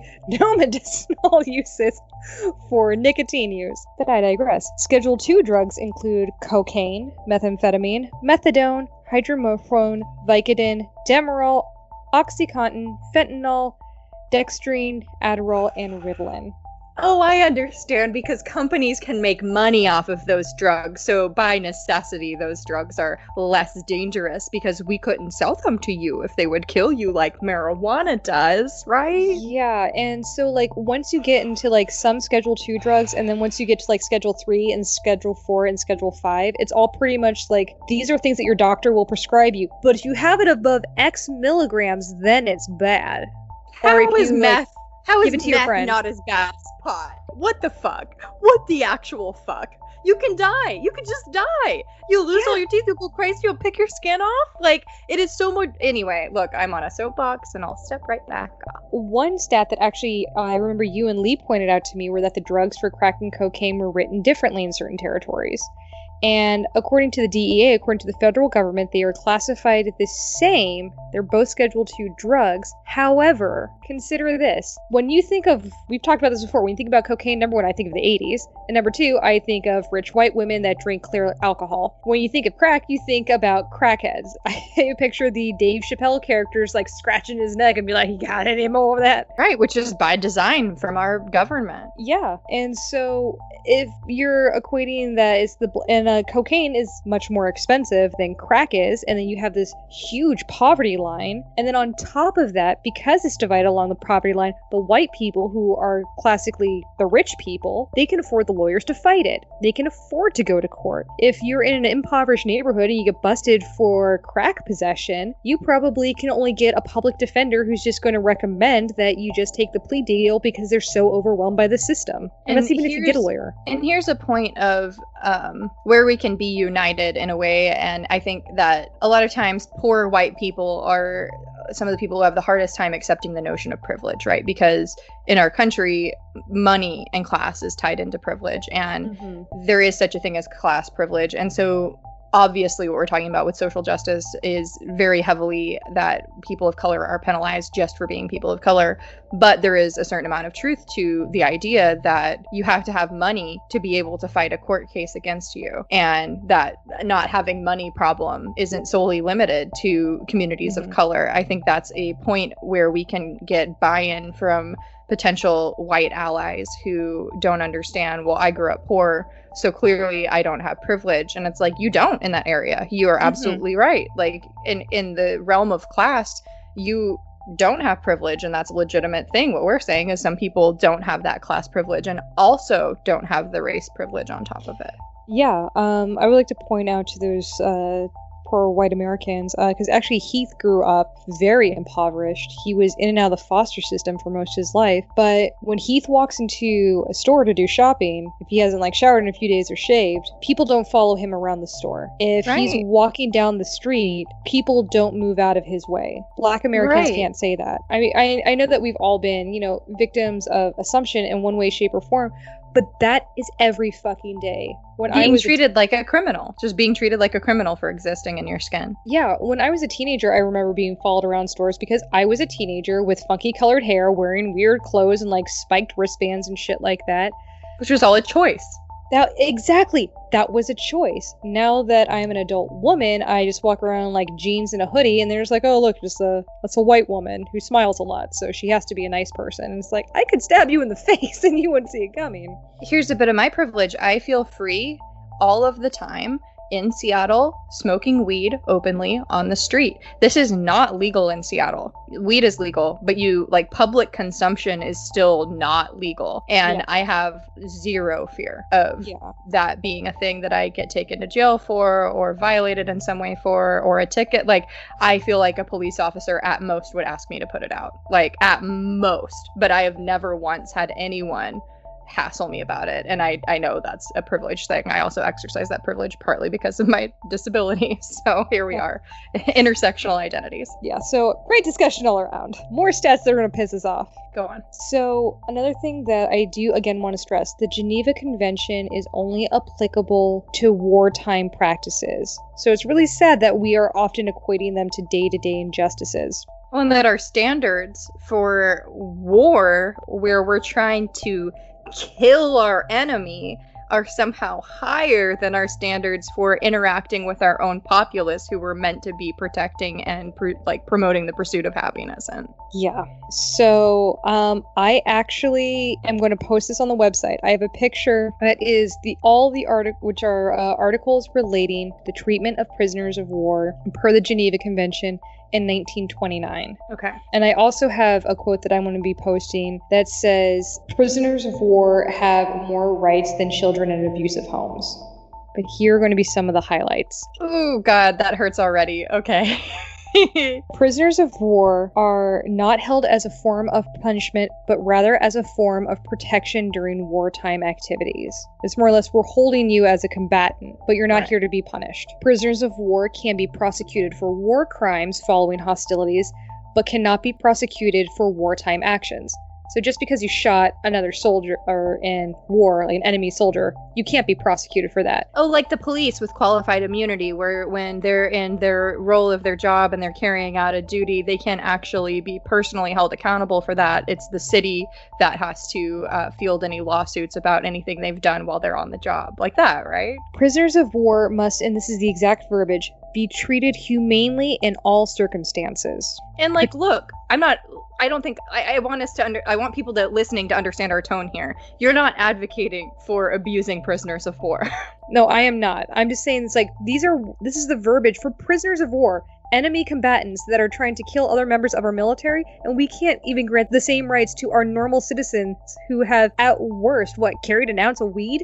Jesus. Anyway. Or not, Yeah, go on. Also, prisoners of war are to be protected from murder, torture, and cruel, humiliating, and degrading treatment. By the way, Guantanamo Bay has pretty much shit all over the Geneva Convention. Yeah, I was about to say, I'm pretty sure we know of multiple instances where we violated that in the name of our sovereign right to label anyone we want a terrorist. Prisoners of war are to be released immediately following the end of hostilities. Now I'm going to go on like my sidebar for Guantanamo Bay. The reason we still have people in Guantanamo Bay is because they're part of the war on terrorism.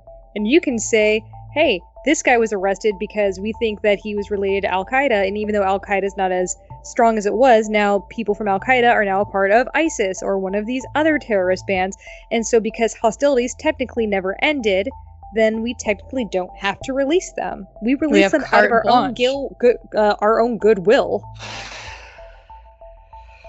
I'm disgusted by that. Yeah, there are so many things. Like one of them is that prisoners of war are not allowed to engage in labors that they are physically unfit to do. Oh wow! So prisoners of war are like treated better than just like the general labor population of the United States, where it doesn't really matter what you can or can't do because you have to. Yeah. Cool. Now we're going to get even more into prisons. The United States defines a private prison as a third-party facility that is known as a for-profit institution. The more prisoners in a private prison and the longer they can hold them, the more money they get from the government. So more prisoners equals more money. So we have a whole industry, a whole private industry around locking people up for stupid shit because we can make money off of it.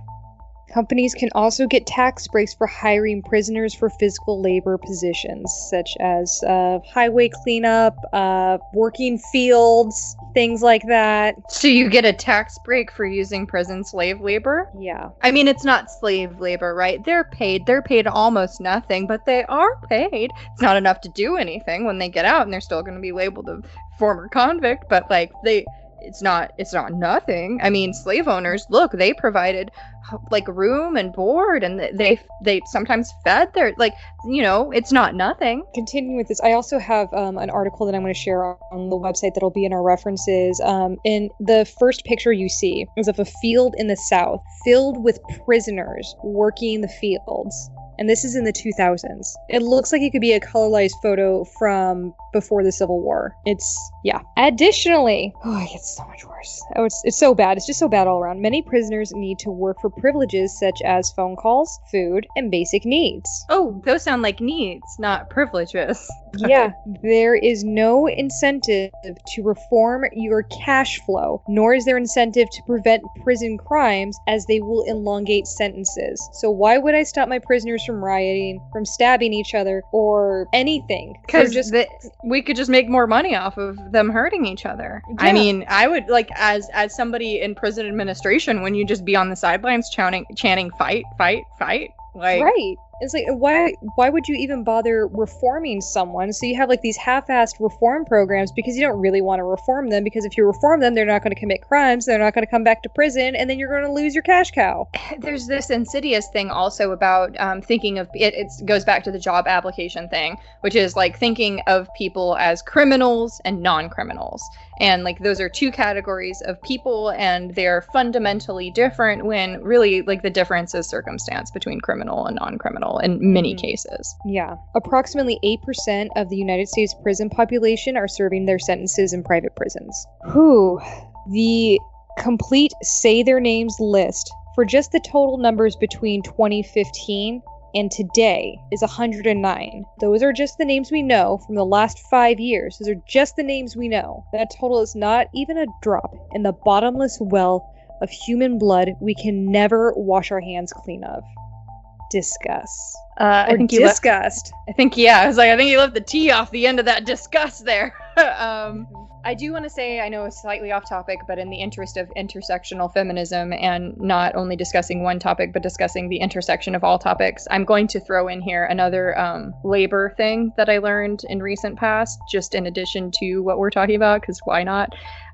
Which is that another exception for minimum wage, in addition to prison labor, is people with disabilities. Yeah. We can legally pay disabled people less than the minimum wage. But we're doing them a favor. We're giving them a job. And I used to work in Texas. I worked for a company that was like the county mental health company. And yeah, we we would go to the State Supported Living Center and we would talk to people about getting into private group homes, which was generally seen as like it was based out of legislation for people to live in the least restrictive environment. So I still stand by that, and I think that was a good thing. But we also would quote unquote help people get jobs or hook them up with job resources, and that was frequently working on campus at the State Supported Living Center for people with disabilities, in a workshop or at a diner or whatever, for much less than minimum wage. And those, for me as a young recent college graduate without any social justice education, I was like, oh, it was an opportunity, because no one would hire them otherwise because we would just discriminate against them.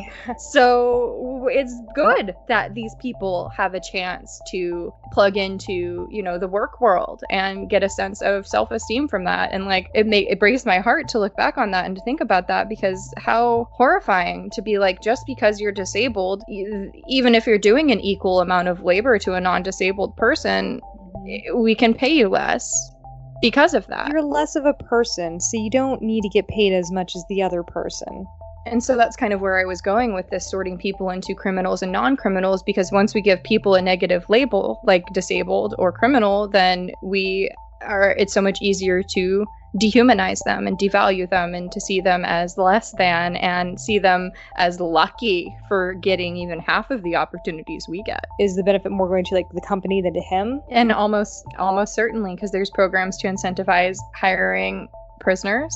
There have to be programs to incentivize hiring people with disabilities and getting tax breaks and legally paying them less. Yeah, in one of my previous HR jobs, we would hire people with disabilities and we could get a tax break on them. And I remember one time, in this case, it broke my fucking heart. We had already had one employee with a disability. So we had an interview come in, and it was another boy with a disability, and he came in with his mom. And I remember interviewing them, and I was like, we can hire this guy as a bagger. And one thing I can say about this company is that they did pay individuals with disabilities the same wage as those with non-disability for the same position. Just got a tax break on it. And I was thinking, we really need baggers. It can do the job of a bagger. It's, not that hard. Right. We can probably hire this kid. And I went through the interview, and his mom just looked so exhausted. She looked just like so defeated, like, here we are again. And after they left, because I didn't get the approval to make the job offer, so I had to say we'll be in contact, the store director came up to me and was like, but do we need another one of those people working for us? And I was like, that sounds like discrimination to me, but I didn't have the go-ahead to hire this person, so I had to reach out to them and reject the application. And you could almost tell, like, when the mom left, she knew her son wasn't going to get the job, because she'd been there before. She'd been in that exact seat so many times. And how many of those conversations happen every single day at employers across the country? Do we really need any more of those people? Fill in the blank what those people might be. Yeah, that was around the time that I was already deciding, it's like, I cannot do this job anymore. I cannot do this job for this company anymore. Understandable. So one of my favorite parts, it was a really eye-opening part of the Central Park 5 show, also by Ava DuVernay, When They See Us Now, is when he's trying to fill out the paperwork to get a job outside of prison, since he is a convict, he's a felon. And she explains, like, you have to fill out this form that says that you can only work during these hours. And you fill out this form so that other guy who works here, who's also a felon, you two aren't on the same shift, because they don't want felons working together, because you might conspire together on things. And it's just like all the hoops you have to jump through once you get out on parole. It's like, you have to have a job, you have to work X amount of hours. There's certain dues that you still need to pay back. And then how the system is so stacked against you from getting that job and earning that paycheck, on top of having to find a place to live. It's like, how are you supposed to pay rent and then all these dues and then all these things on top of everything while you have this felon stamp on you? And most places won't hire a felon. When I was at a previous company, we used to do background checks, and there were certain things that could flag in your background check that can prevent you from getting hired, one of which was criminal weapons possession. Like, some made sense to me, like, have you ever been on a terrorist watch list? Or did your social security number that you put on your application not match what your actual social security number is? Sure. Like, shit like that made sense. 'Cause I'm like, well, that's clearly fraud. But it was like there were certain like offenses where I'm like, oh, where do we draw the line on what kind of felony I can't hire you for? Right, and even with the terrorist watch list, I'm like, is that all the members of the KKK, or is that just like brown people? It's just the Black Panthers. Yeah, That's all it so. is. Oh my god. So yeah, but actually, so Central Park 5, another example of it has to be black people being the bad people. It happened in 1989 where 5 young black men were arrested after the rape of a woman named Trisha in Central Park. This was at the end of April. On May 1st, Donald Trump paid for an ad in the New York Times that took up a whole page arguing to bring back the death penalty, and you can watch YouTube videos of him talking about how he hates these people that committed this crime. I also have a picture of that full ad that I will put on our website. Methinks the rapist doth protest too much. So, yeah, and I even have pictures of Donald Trump hanging out with some of these assholes that I quoted earlier, including, I think I have a picture of him with, like, Lee Atwater, who was the one that was like, you can say the N-word, and then you can't say the N-word, so this is what you say instead. I also have a grab picture him by the pussy. I have a picture of Lee Atwater sitting with Roger Stone and Paul Manafort. So I'm just like, look, all these fucking assholes know each other. And I didn't even get into things like ALEC, which is essentially like a country club for rich people who like to put together laws to incarcerate all the black people and make more money off the prison system. I didn't even get into that shit. And the fact that weighing this against the Geneva Conventions, which again is intended for times of war, the people that are authorized to kill each other have more rights than everyday citizens in America. And that is disgusting, and we should all be ashamed. Amen.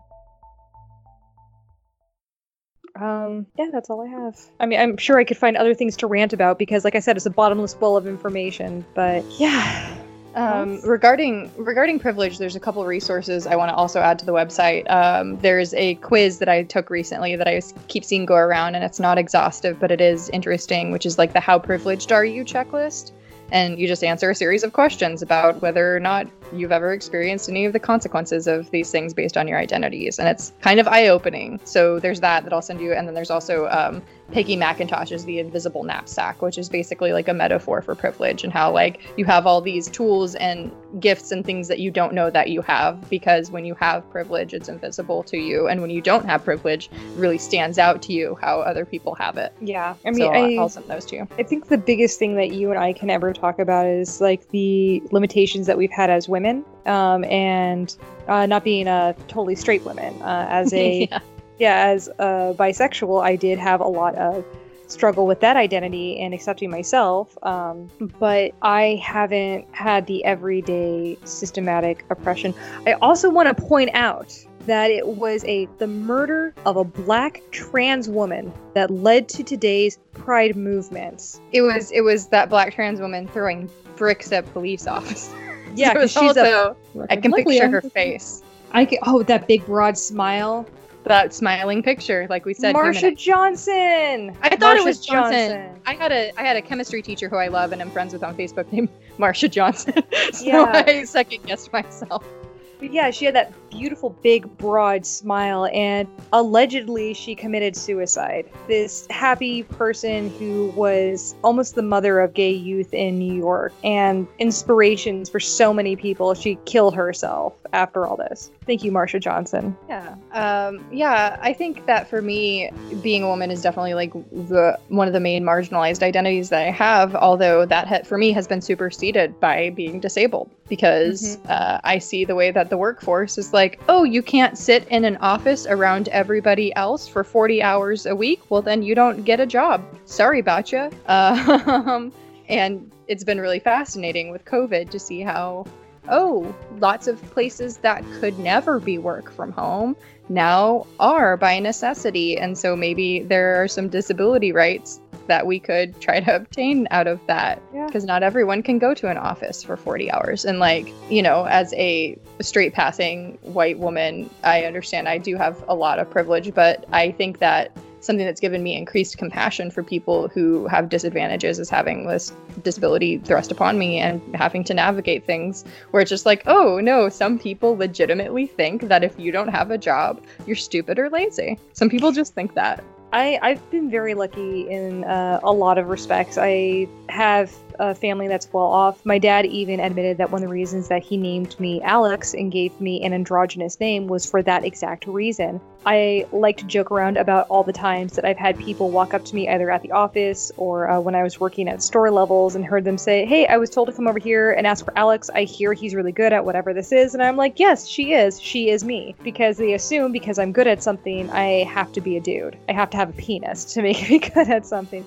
But that is the most I can say. I've been very fortunate. I've been given a lot of blessings. I've been given a lot of gifts. And so that's why I said at the very beginning, it's like we can never fully understand it because we haven't lived it. And so then for me, like the question is a little bit like, what do we do with that? And how do we, like, knowing what we know about ourselves and our relative positions in society and our privilege, what do we do? And the conclusion that I've come to, partly because of, you know, Marco Polo conversations with our friends, because we're all trying to like navigate these new waters together and understand like what racial justice is when like we're like this friend group is white. So I've thought a lot about it, and I think like you said, you know, we talked at the top of the episode about like being educated and trying to understand and, you know, centering other people's experiences.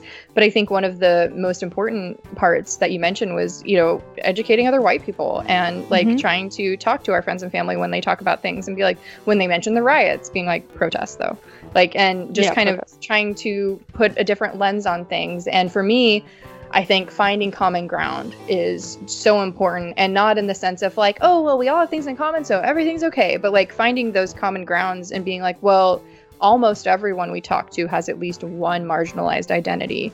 And so how do you get allyship from someone by saying, yeah, you weren't discriminated against because of your skin color, but you grew up poor, or you had a learning disability, or you are queer, or you're not, like, there's so many identities that we could help people see, like, yes, but because of this, you don't have advantages. So you can extend your empathy to people who don't have advantages for things they can't help in a different area of life, and not trying to be like, you're the enemy because you have all the power, but trying to help people understand you are much more like these other people who also are disempowered. Yeah, and that's why I put down as things we white people can do is number 8. My final thing that I put was embrace your discomfort. You are not a villain for being white. We're not vilifying you for being white, but you will never be a hero if you remain silent and or ignorant. Check your privilege. Lots of good, quiet people who just wanted what was best for their families were Nazis in Germany, because that was fine, and they didn't have to get involved, and the government was taking care of it. And I don't really know any of the people who are being affected by it, but I want my family to be safe. We gave the list at the beginning of things that we can do. I'll even post this list on our website of things white people can do. The most we can do is listen, learn, and be present how we can. And call to listeners. What did we get wrong? What did we miss? What are we misinformed about or promoting bad ideas about? Because we are not perfect. We fully recognize that. But we want to learn, and we're willing to admit when we're wrong. Yeah. And another thing that I want to point out to anyone who's saying is like, but I don't know where to start. I don't know where all this information is, and you took all this time to do all this research. Honestly, I just started being able to work again, so I am working 40 hours a week. This is the equivalent of me cramming to do homework in 2 nights, and I got all this information. This is just like 2 nights checking my sources, watching documentaries, and a lot of these documentaries I'd watched previously too, but this was really just like 2 to 3 nights after work cramming like I had a final exam coming up to find out what I did. That's how little amount of time I needed to get this much information. And like I said at the end, that's not even a drop in the bucket. There's so many things. This is a big one. Yeah, I feel good about it. I think it's important, and I think like there's part of the discomfort, part of embracing the discomfort is embracing the knowledge that I don't know everything. It's embracing like I am putting myself in a vulnerable position by saying like this is what I think, but I am not completely informed and I don't have the same experiences as other people. Yeah, I think a lot of people see it as a weakness when you realize that something you said was wrong or something that you said was done. Like the second you admit it, apparently that's like admitting weakness. And I'm like, no, actually, it's a greater strength when you admit that you're wrong.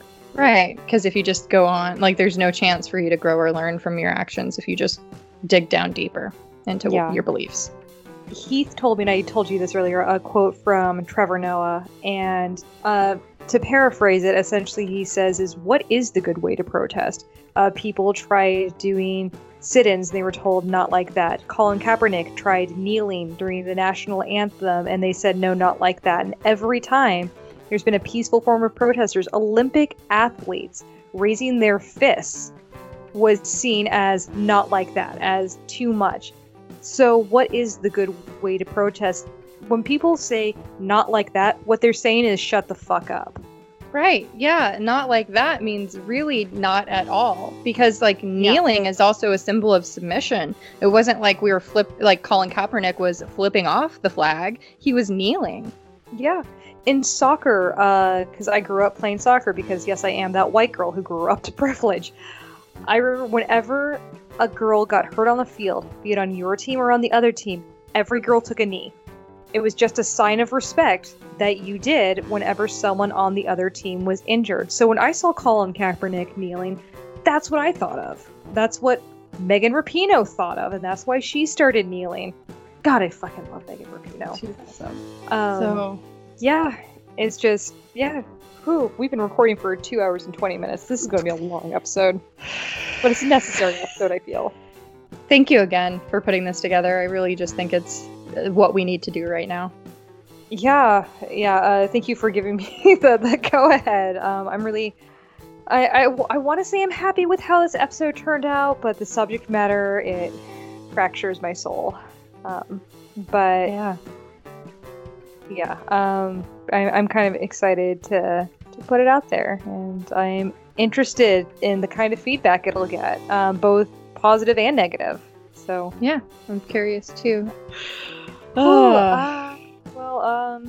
Thank you for listening. Yeah, thank you guys for listening. I think we have our outro that tells you where to find us. I'm gonna make myself another damn Jennifer convention. I'm gonna try not to drink all the Jennifer. Wouldn't blame you if you did. Well, cheers. Cheers. Clink. Doesn't have the same effect.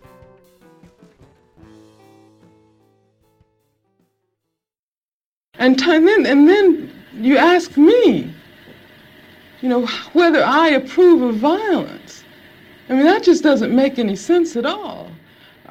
Whether I approve of guns. I grew up in Birmingham, Alabama.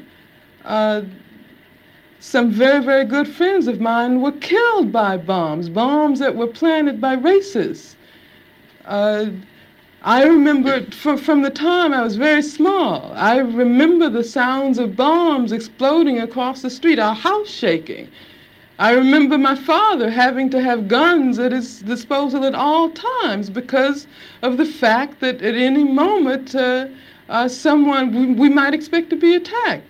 And then after that, in my neighborhood, all of the men organized themselves into an armed patrol. They had to take their guns and patrol our community every night because they did not want that to happen again.